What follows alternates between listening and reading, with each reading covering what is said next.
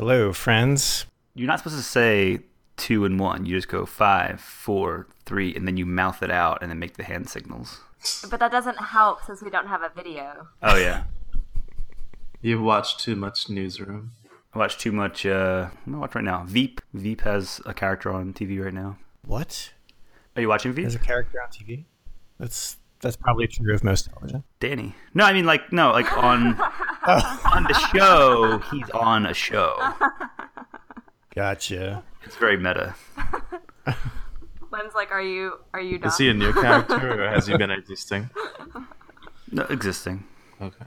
I don't remember much of Veep, or names at least. I just remember faces. The bag boy, or the bag man. Mm-hmm. And Gary. Jonah. Uh-huh. Which one was Gary? Was Gary the bald guy? Gary was the bag man. Gary's Gary's the bag man. Okay. Gary's Buster Bluth. Who? Buster Bluth. Who is that? From Arrested Development. Oh, I watched the first episode of that, I think, but I haven't seen the season. Oh my god. The series. People say I it's think really he's good. the mama's boy, right? Yeah. Gary's the mama's boy. No, Arrested Development is great. You just have to stick with it. Like, most of the jokes in the show are just like self-referential. So if you just pick up at a random episode, you're not going to get. No, I started at the beginning. Oh. There's money in the hot dog stand. Banana That's stand. all I remember from that. And the what? Banana stand? It's in the banana stand. I thought it was a hot dog stand. Not a hot dog stand. Oh. No, Well, there you go. So There's always money in the banana stand. That's probably why you didn't get it. Bananas are funnier than hot dogs. All right, so it's been many, many months since we recorded. We didn't intend Obviously. to go off the air. An unplanned hiatus. We should talk about what happened. what did happen, Javon?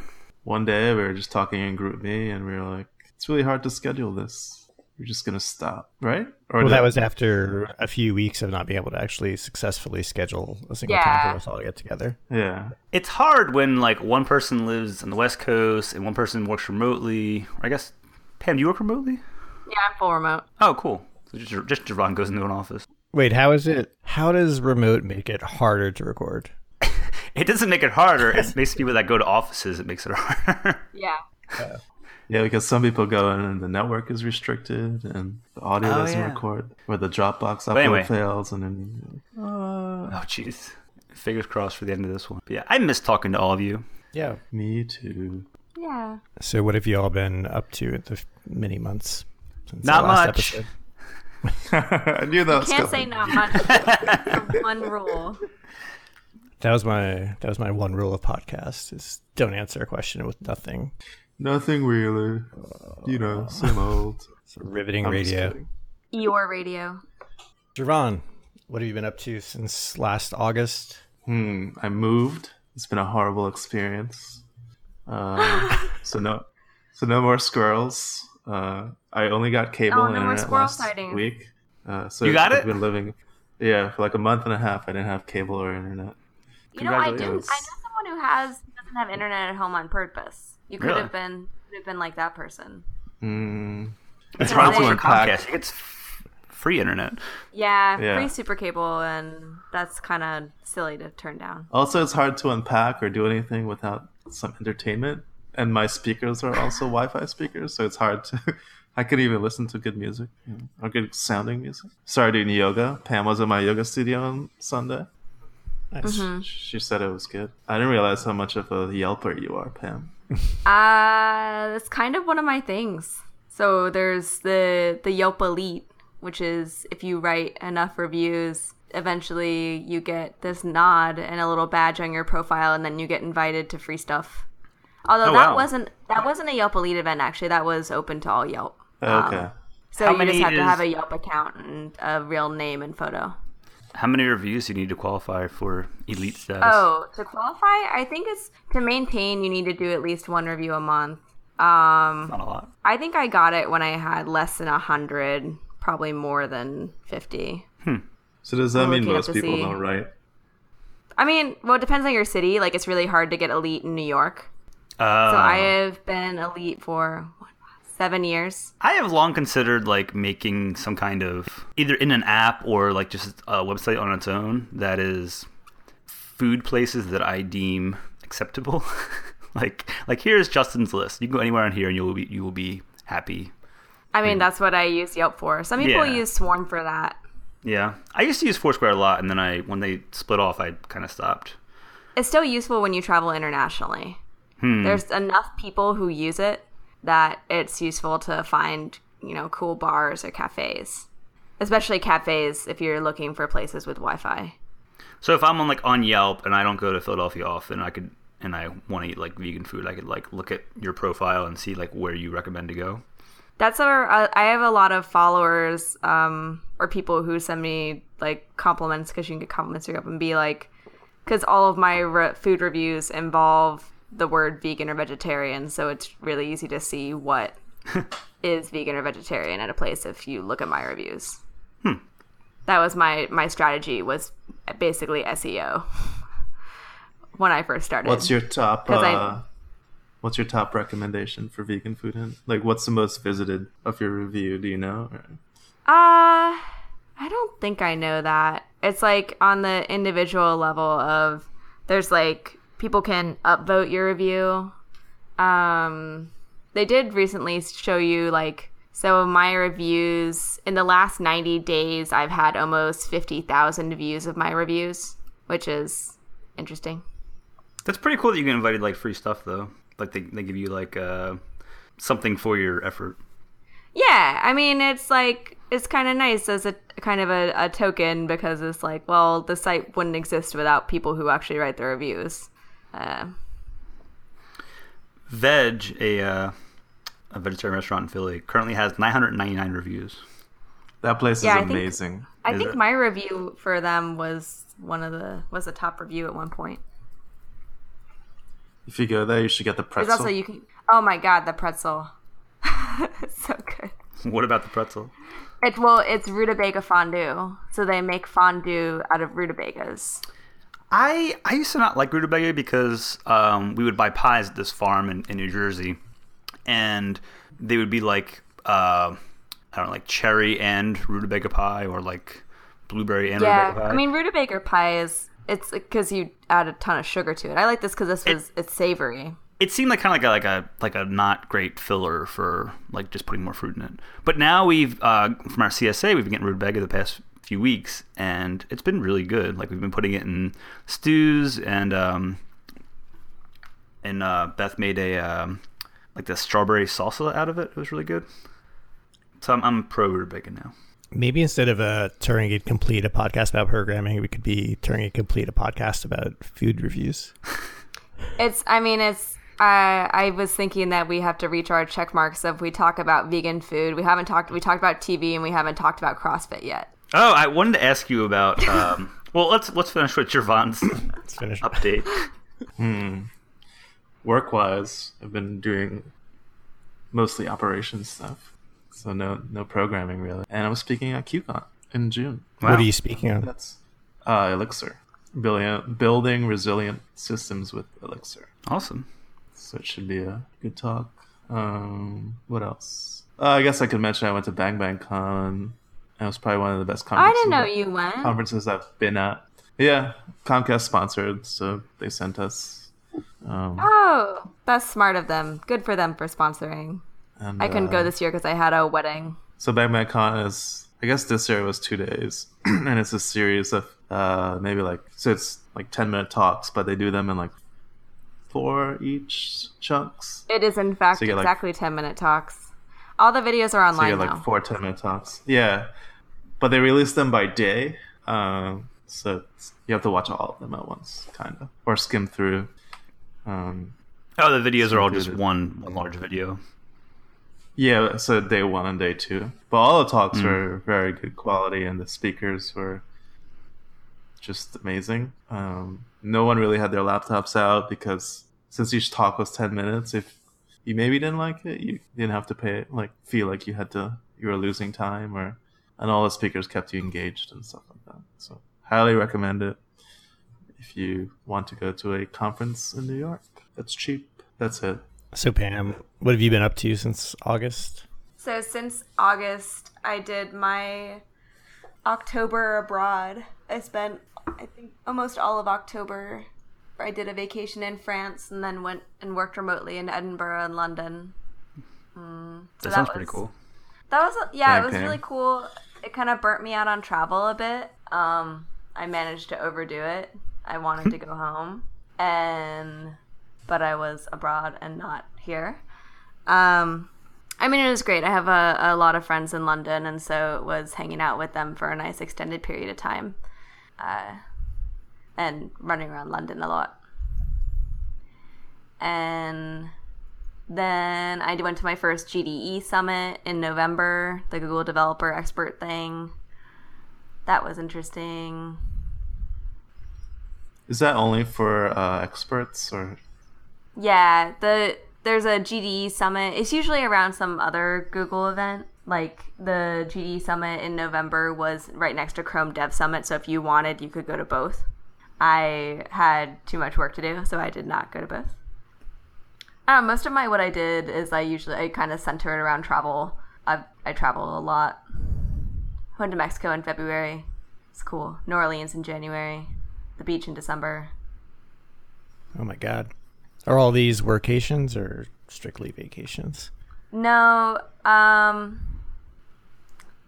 kind of mixture. Like I worked a bit in December on the beach. Mexico, I actually took a real vacation. That was nice. Real vacations, A+. And then now lately in my life for travel has been, I'm having a wedding year. So I have 5 weddings this year, 2 of which I am in. And I have 2 down and 3 to go. You're at that time in life where there are a lot It's of just weddings. a lot of weddings, yes. I feel like there's a love certain weddings. age. It is, and it is my age. So, I mean, I love weddings, but it kind of makes me bummed out that a lot of my travel is not by my choice, you know? Yeah. Like I'm going to Indiana this weekend for a wedding. Yeah. And I mean, I love my friend, and, you know, I love her to death, and she has chosen to live in Indiana, and whatever, but it's still Indiana. Wouldn't be the first on my list. But yeah, I mean, I've also been really digging what I've been working on with serverless and AWS Lambda. Google Cloud Functions is in beta now, which is exciting. I need to do some more work with that. I have yet another Internet of Things kit that I should actually do something with. Actually, I saw in the box. I haven't even unwrapped the box. It has a camera module. So one of the things I'm thinking about, Justin, I don't know if you've done this, because maybe you have. Well, I know other people who have, but made your own automatic cat feeder, because all the reviews on the internet for the ones that exist have a really terrible rating distribution.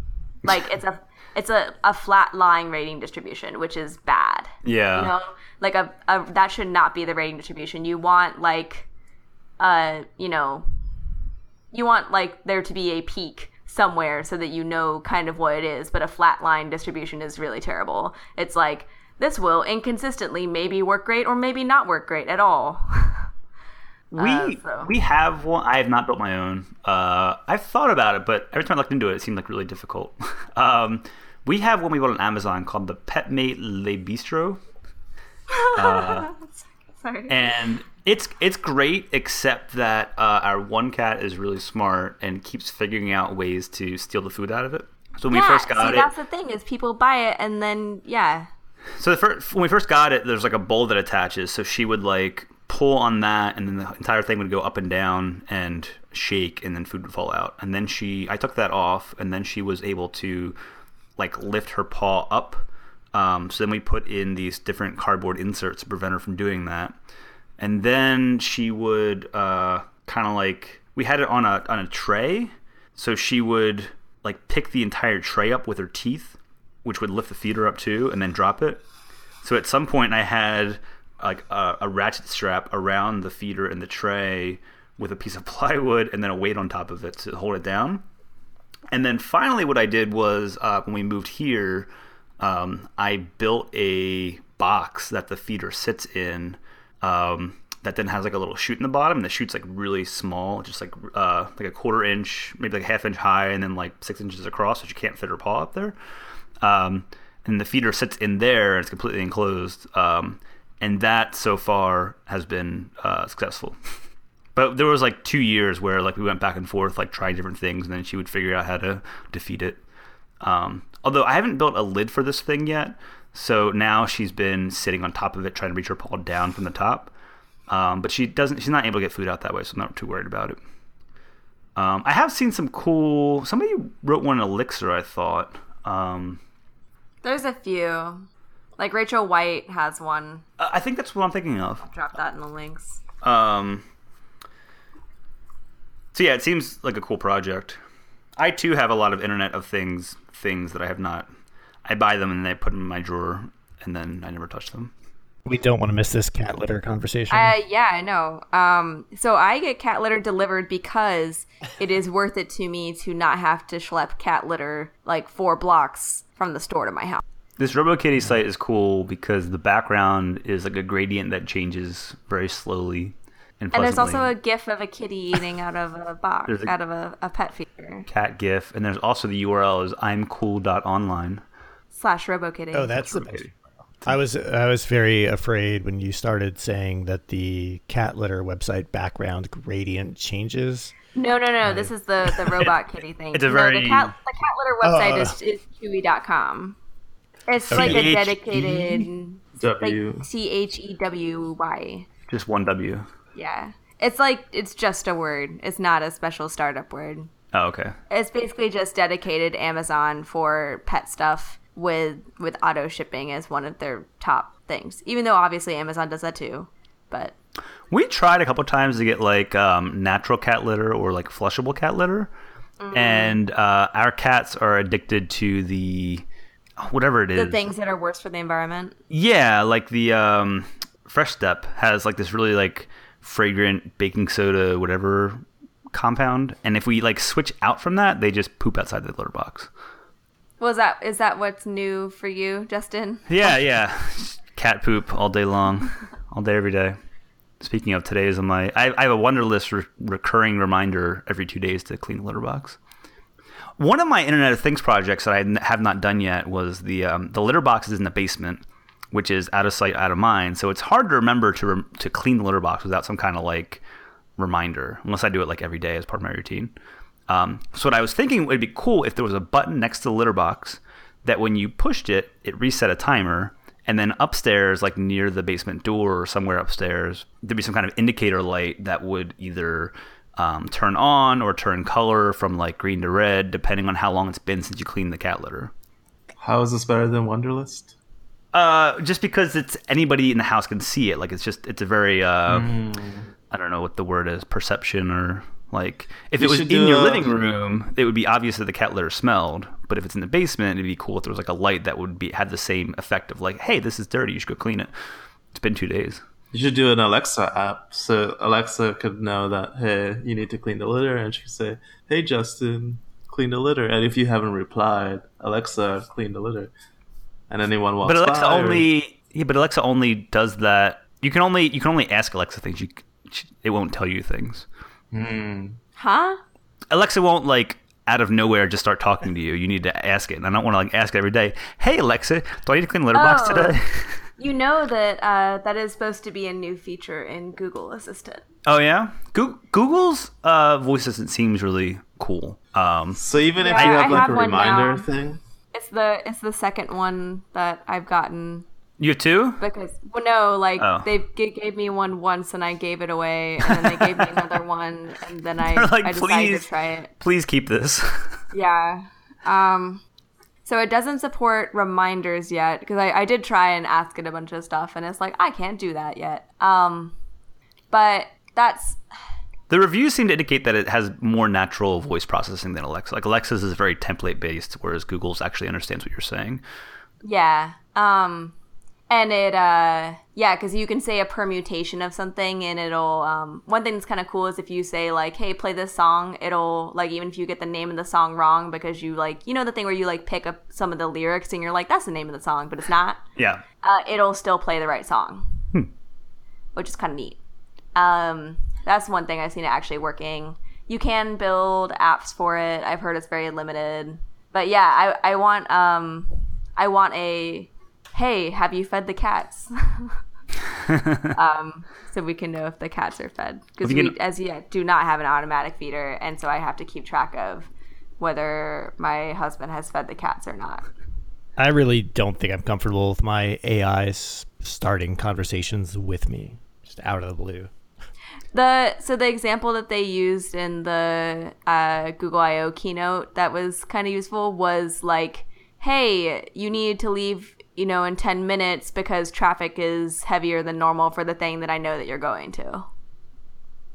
My phone does that, but it would be another problem I have with like overall like any voice assistant is that it's, especially like a home-based one, is the accounts are usually tied to a single, like it assumes you are one person.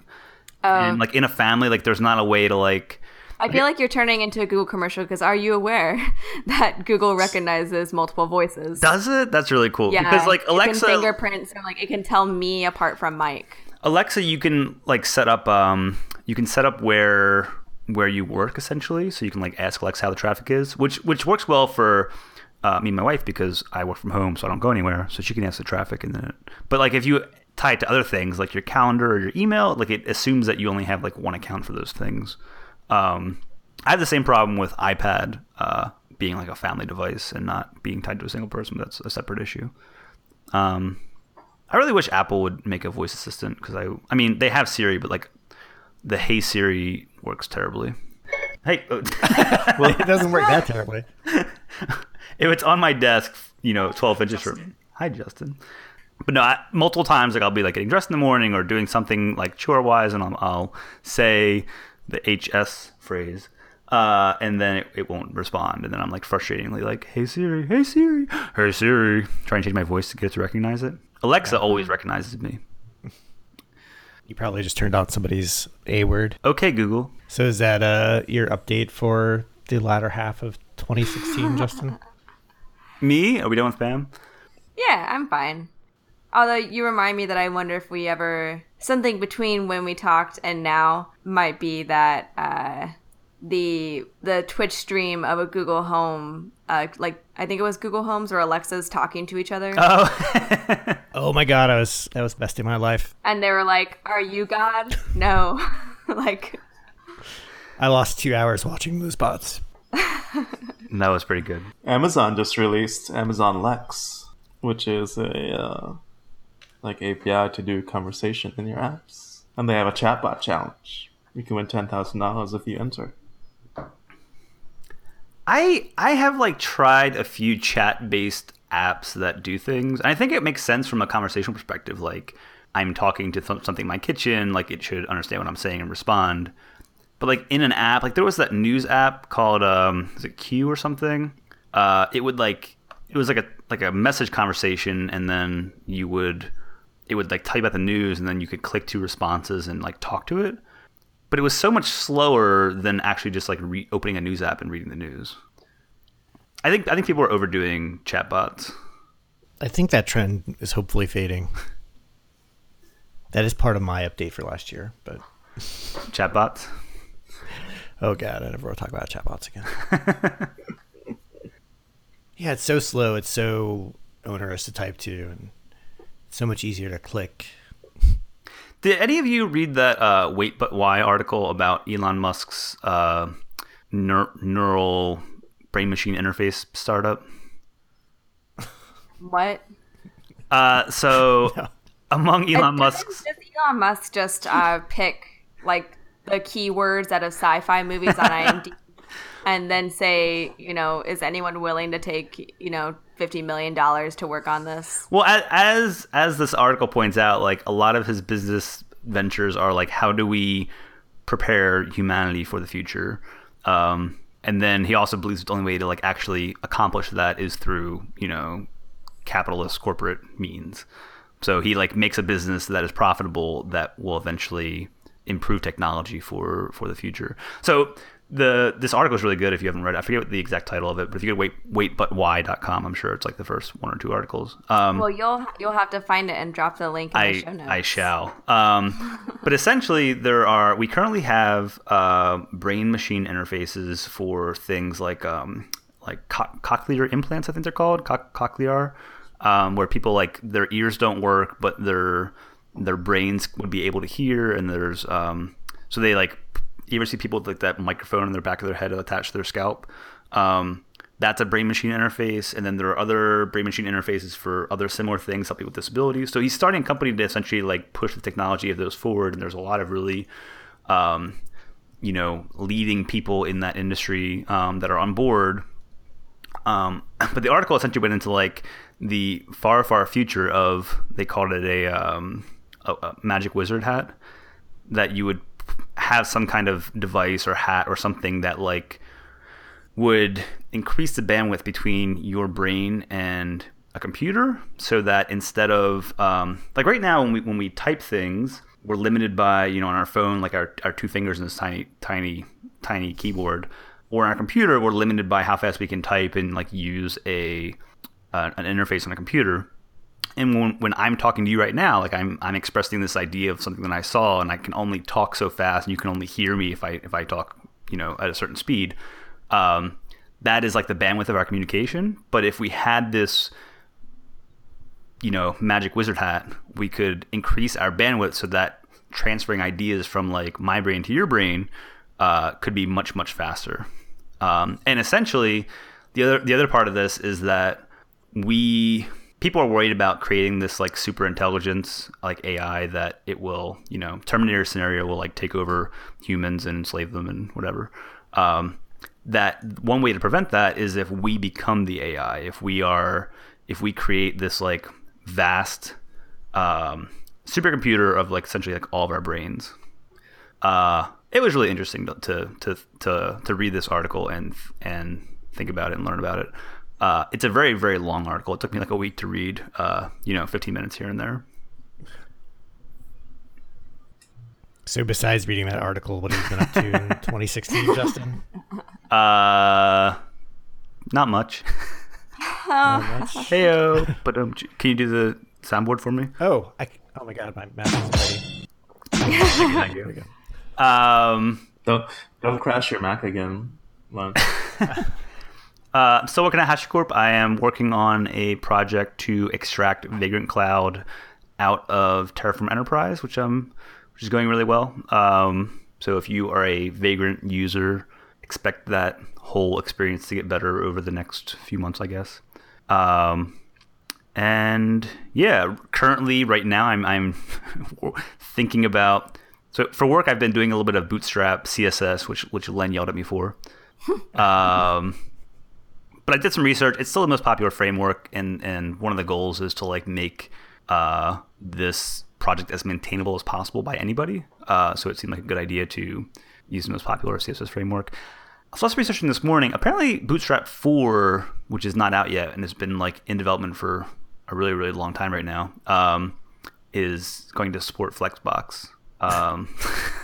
So that seems Welcome cool. to the future. Yeah. Well, but apparently, like IE9 doesn't support Flexbox though. So like, anyway, nothing about CSS. IE11 doesn't truly support Flexbox either.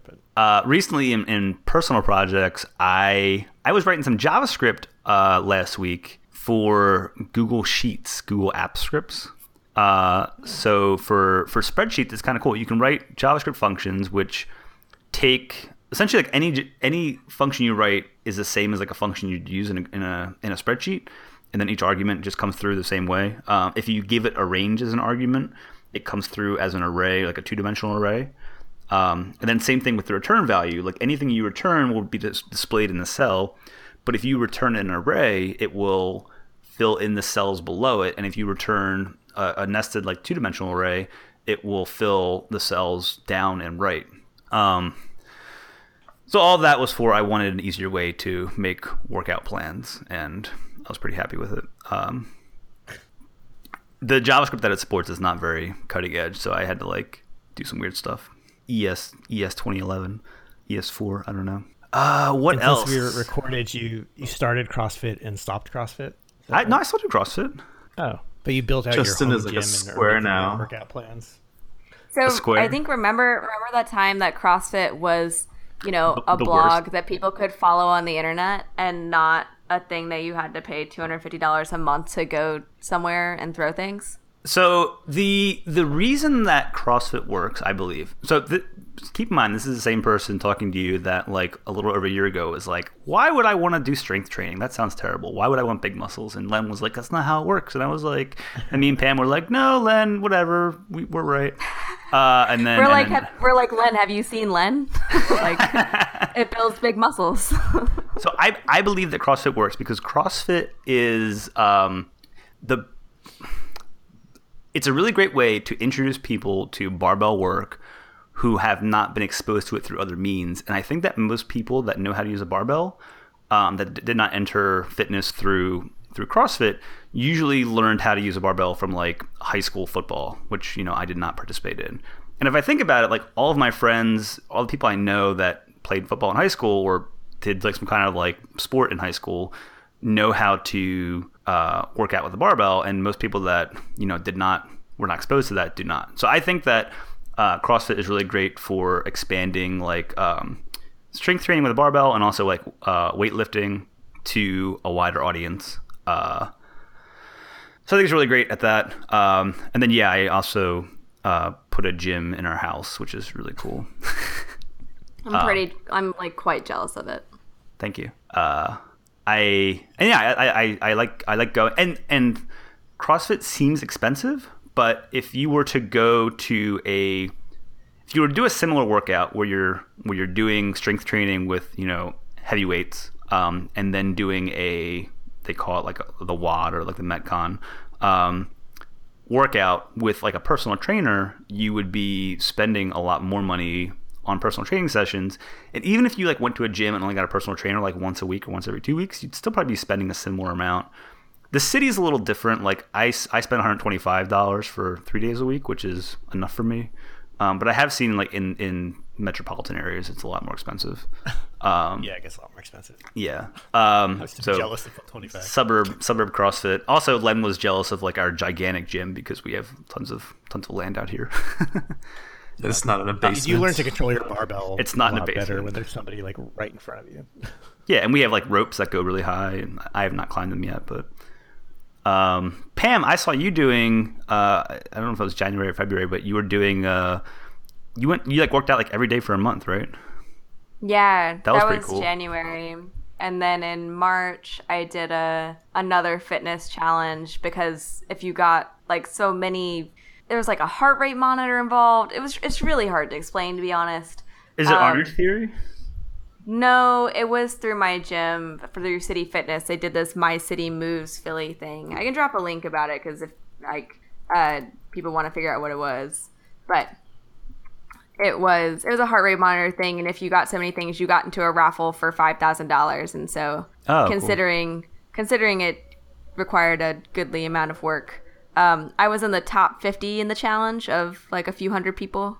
Where the people who were number one, like in the top 10, were people who worked out probably 4 hours a day, like high intensity cardio.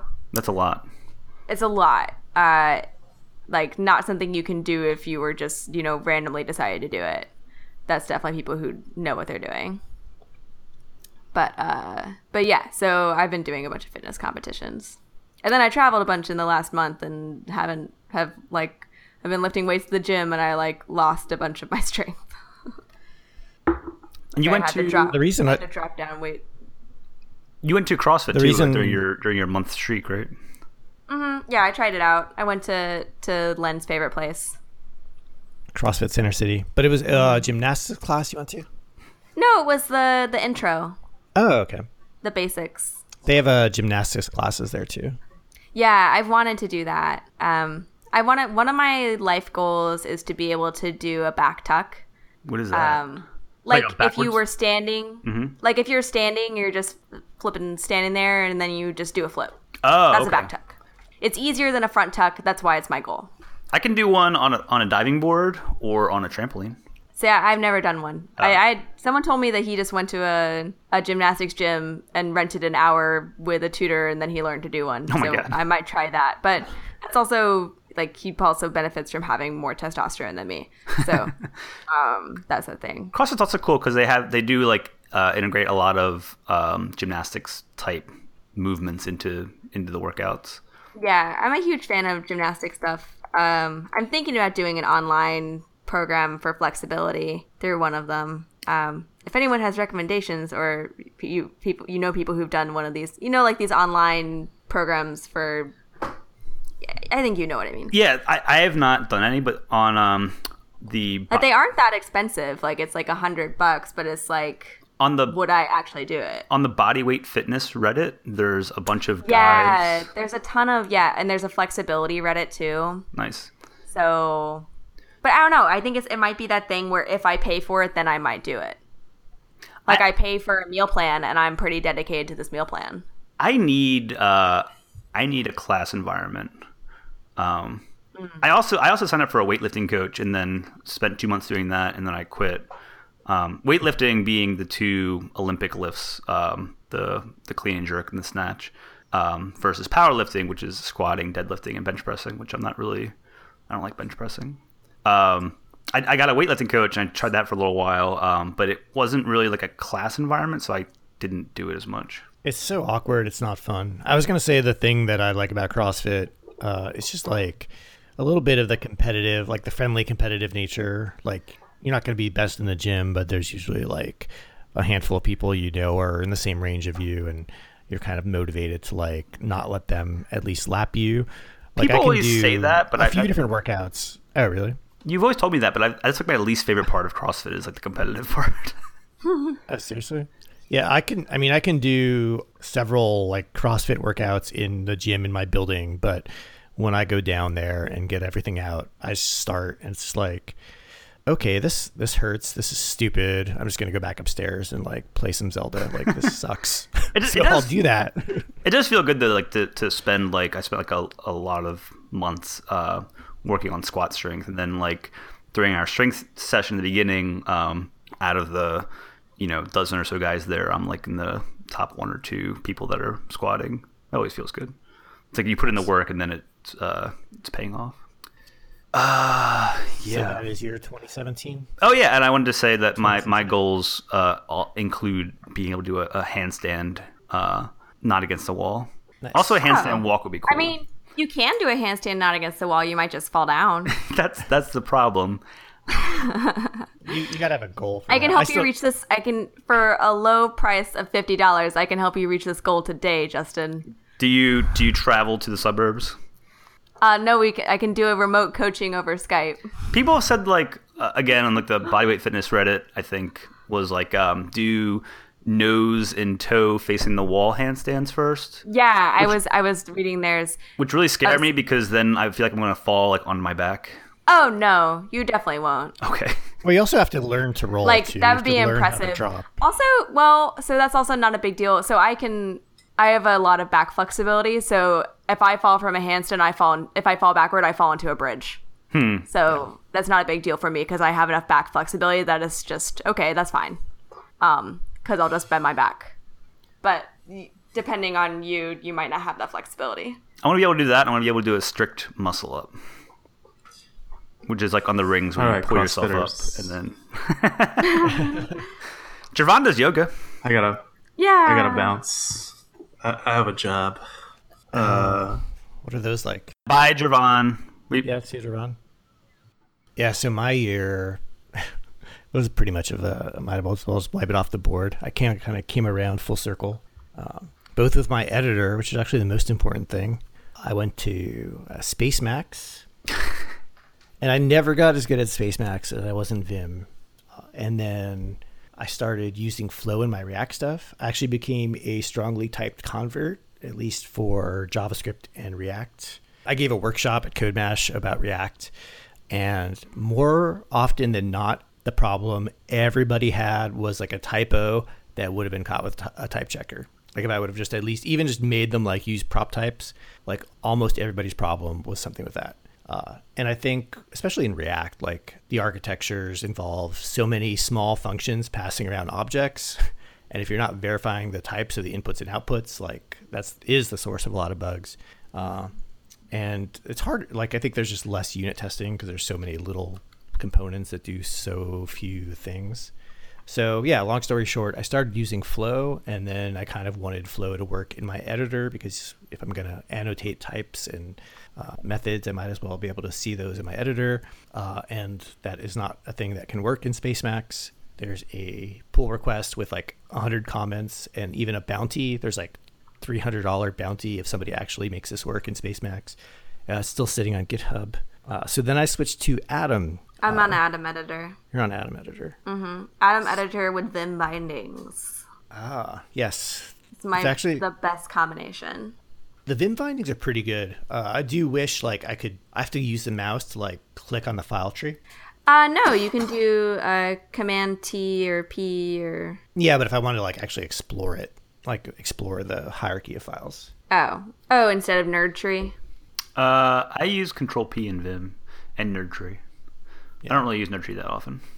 So I went to Atom for the flow, and then I kept adding more and more plugins, and then it basically got really bloated and weird buggy things happened with the UI. And I've actually started switching back to Vim. So after 2 years of a long circuitous route, I'm doing the same editor as I did 2 years ago. I still use Vim. I still like it, except that every time I add a new thing, I break my autocomplete somehow. Wait, how do you do that? Like every time I add like a framework or a language or something, like if I were to add Flow, right? I assume that it gives you suggestions for types and things. Yeah. Adding that to pop up automatically or tab complete almost always interferes with all my other tab completions. I'm not sure.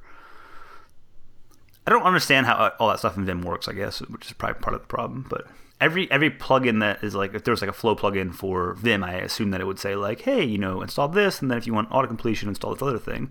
But like every language or whatever suggests to install a different autocomplete plugin, or in a different way, and it's hard to get all of them to always work in the same way. Yeah. Maybe I should stick to Ruby. It's a good strategy. And then on the work front, so last year I started at a startup. It's called Maslow.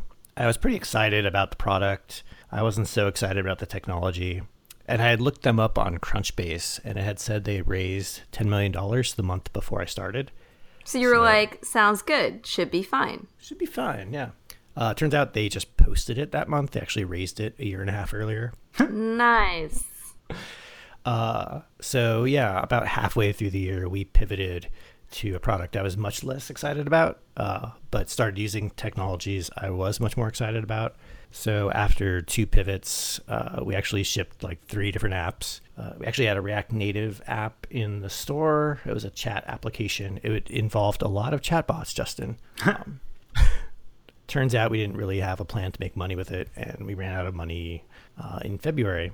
And I started the job hunt, which is miserable. And I think we should do a whole nother episode about whatever is happening in the job hunting world, because it's not like I remember it at all. It's always a good topic. Is there anyone you can think of who would be interesting to bring as a guest for that? Well, don't you have a book on job Yeah, I do. related? But it's interesting that you say that it feels so different, though, because like I kind of accidentally got my current job. Oh, really? Through kind of my basically kind of the techniques that I describe. Yeah.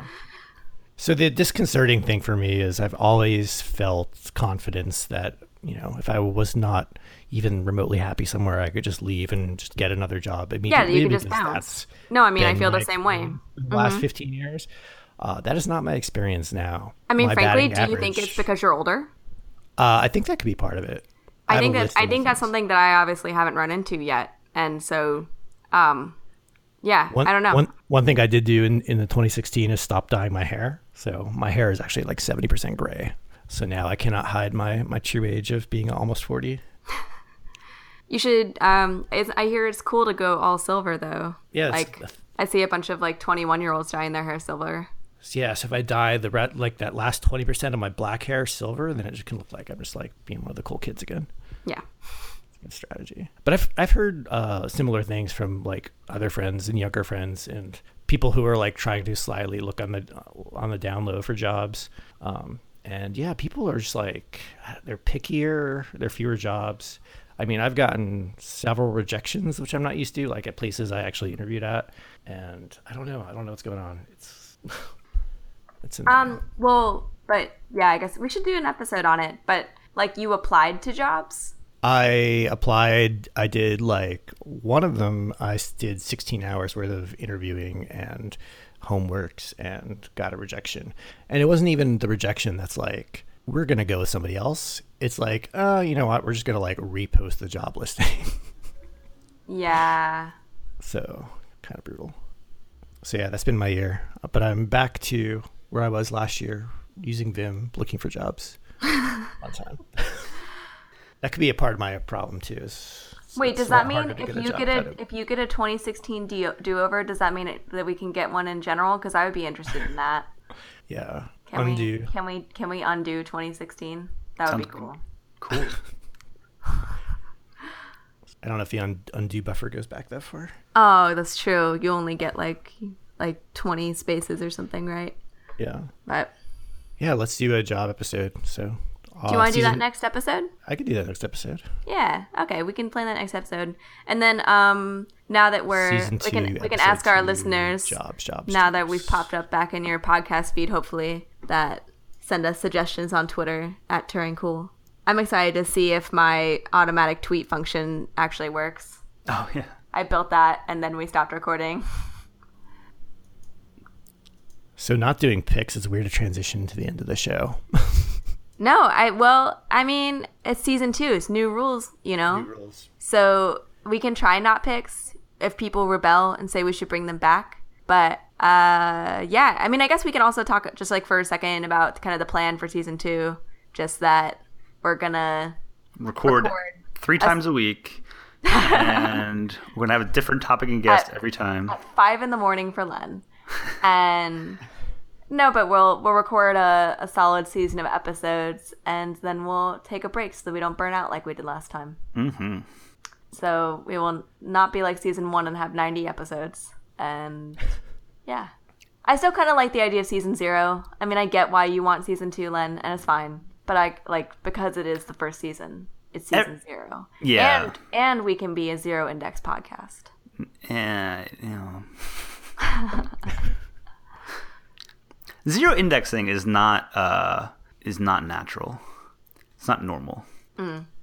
It's not I mean, I guess natural is the word I'm looking for. It's not good UX. Well, is 0 a natural number? You can't have 0 of anything. You have to just have none. You can have if we had no seasons, then season 0 would be nothing. Right? Yeah, getting the 0th thing of something. Like 0 is a natural number. I had to Google it. It is? Yeah. I don't math. It's either a positive integer, which is 1 and up, or a non-negative integer, which is 0, which includes 0. So, okay. So in number theory, 0 is not a natural number. In computer science and in set theory, it is a natural number. So if we're going to be 0 index, that means this is season 1, episode 0. Yeah. My vote is start everything at 1, but or we could be really like techie and make this season 2.0. Mm-hmm. Now in beta. Now in beta 2.0.0.pre1. If we can get Turing.io. We probably cannot, I imagine, actually. Yeah, that's like one of the ones that, like, I/O is now one of the things that gets squatted really easily. Oh, it's actually the Turing School. Oh, is that a boot camp? Turing School of Software and Design. I think so. Cool. So yeah, I guess that does it for season 1, episode 0, or season 2, episode 1. Follow us on Twitter at TuringCool. Show notes are at turing.cool, and I'll talk to you all in 2 weeks. Yeah. Thanks. Bye. Bye.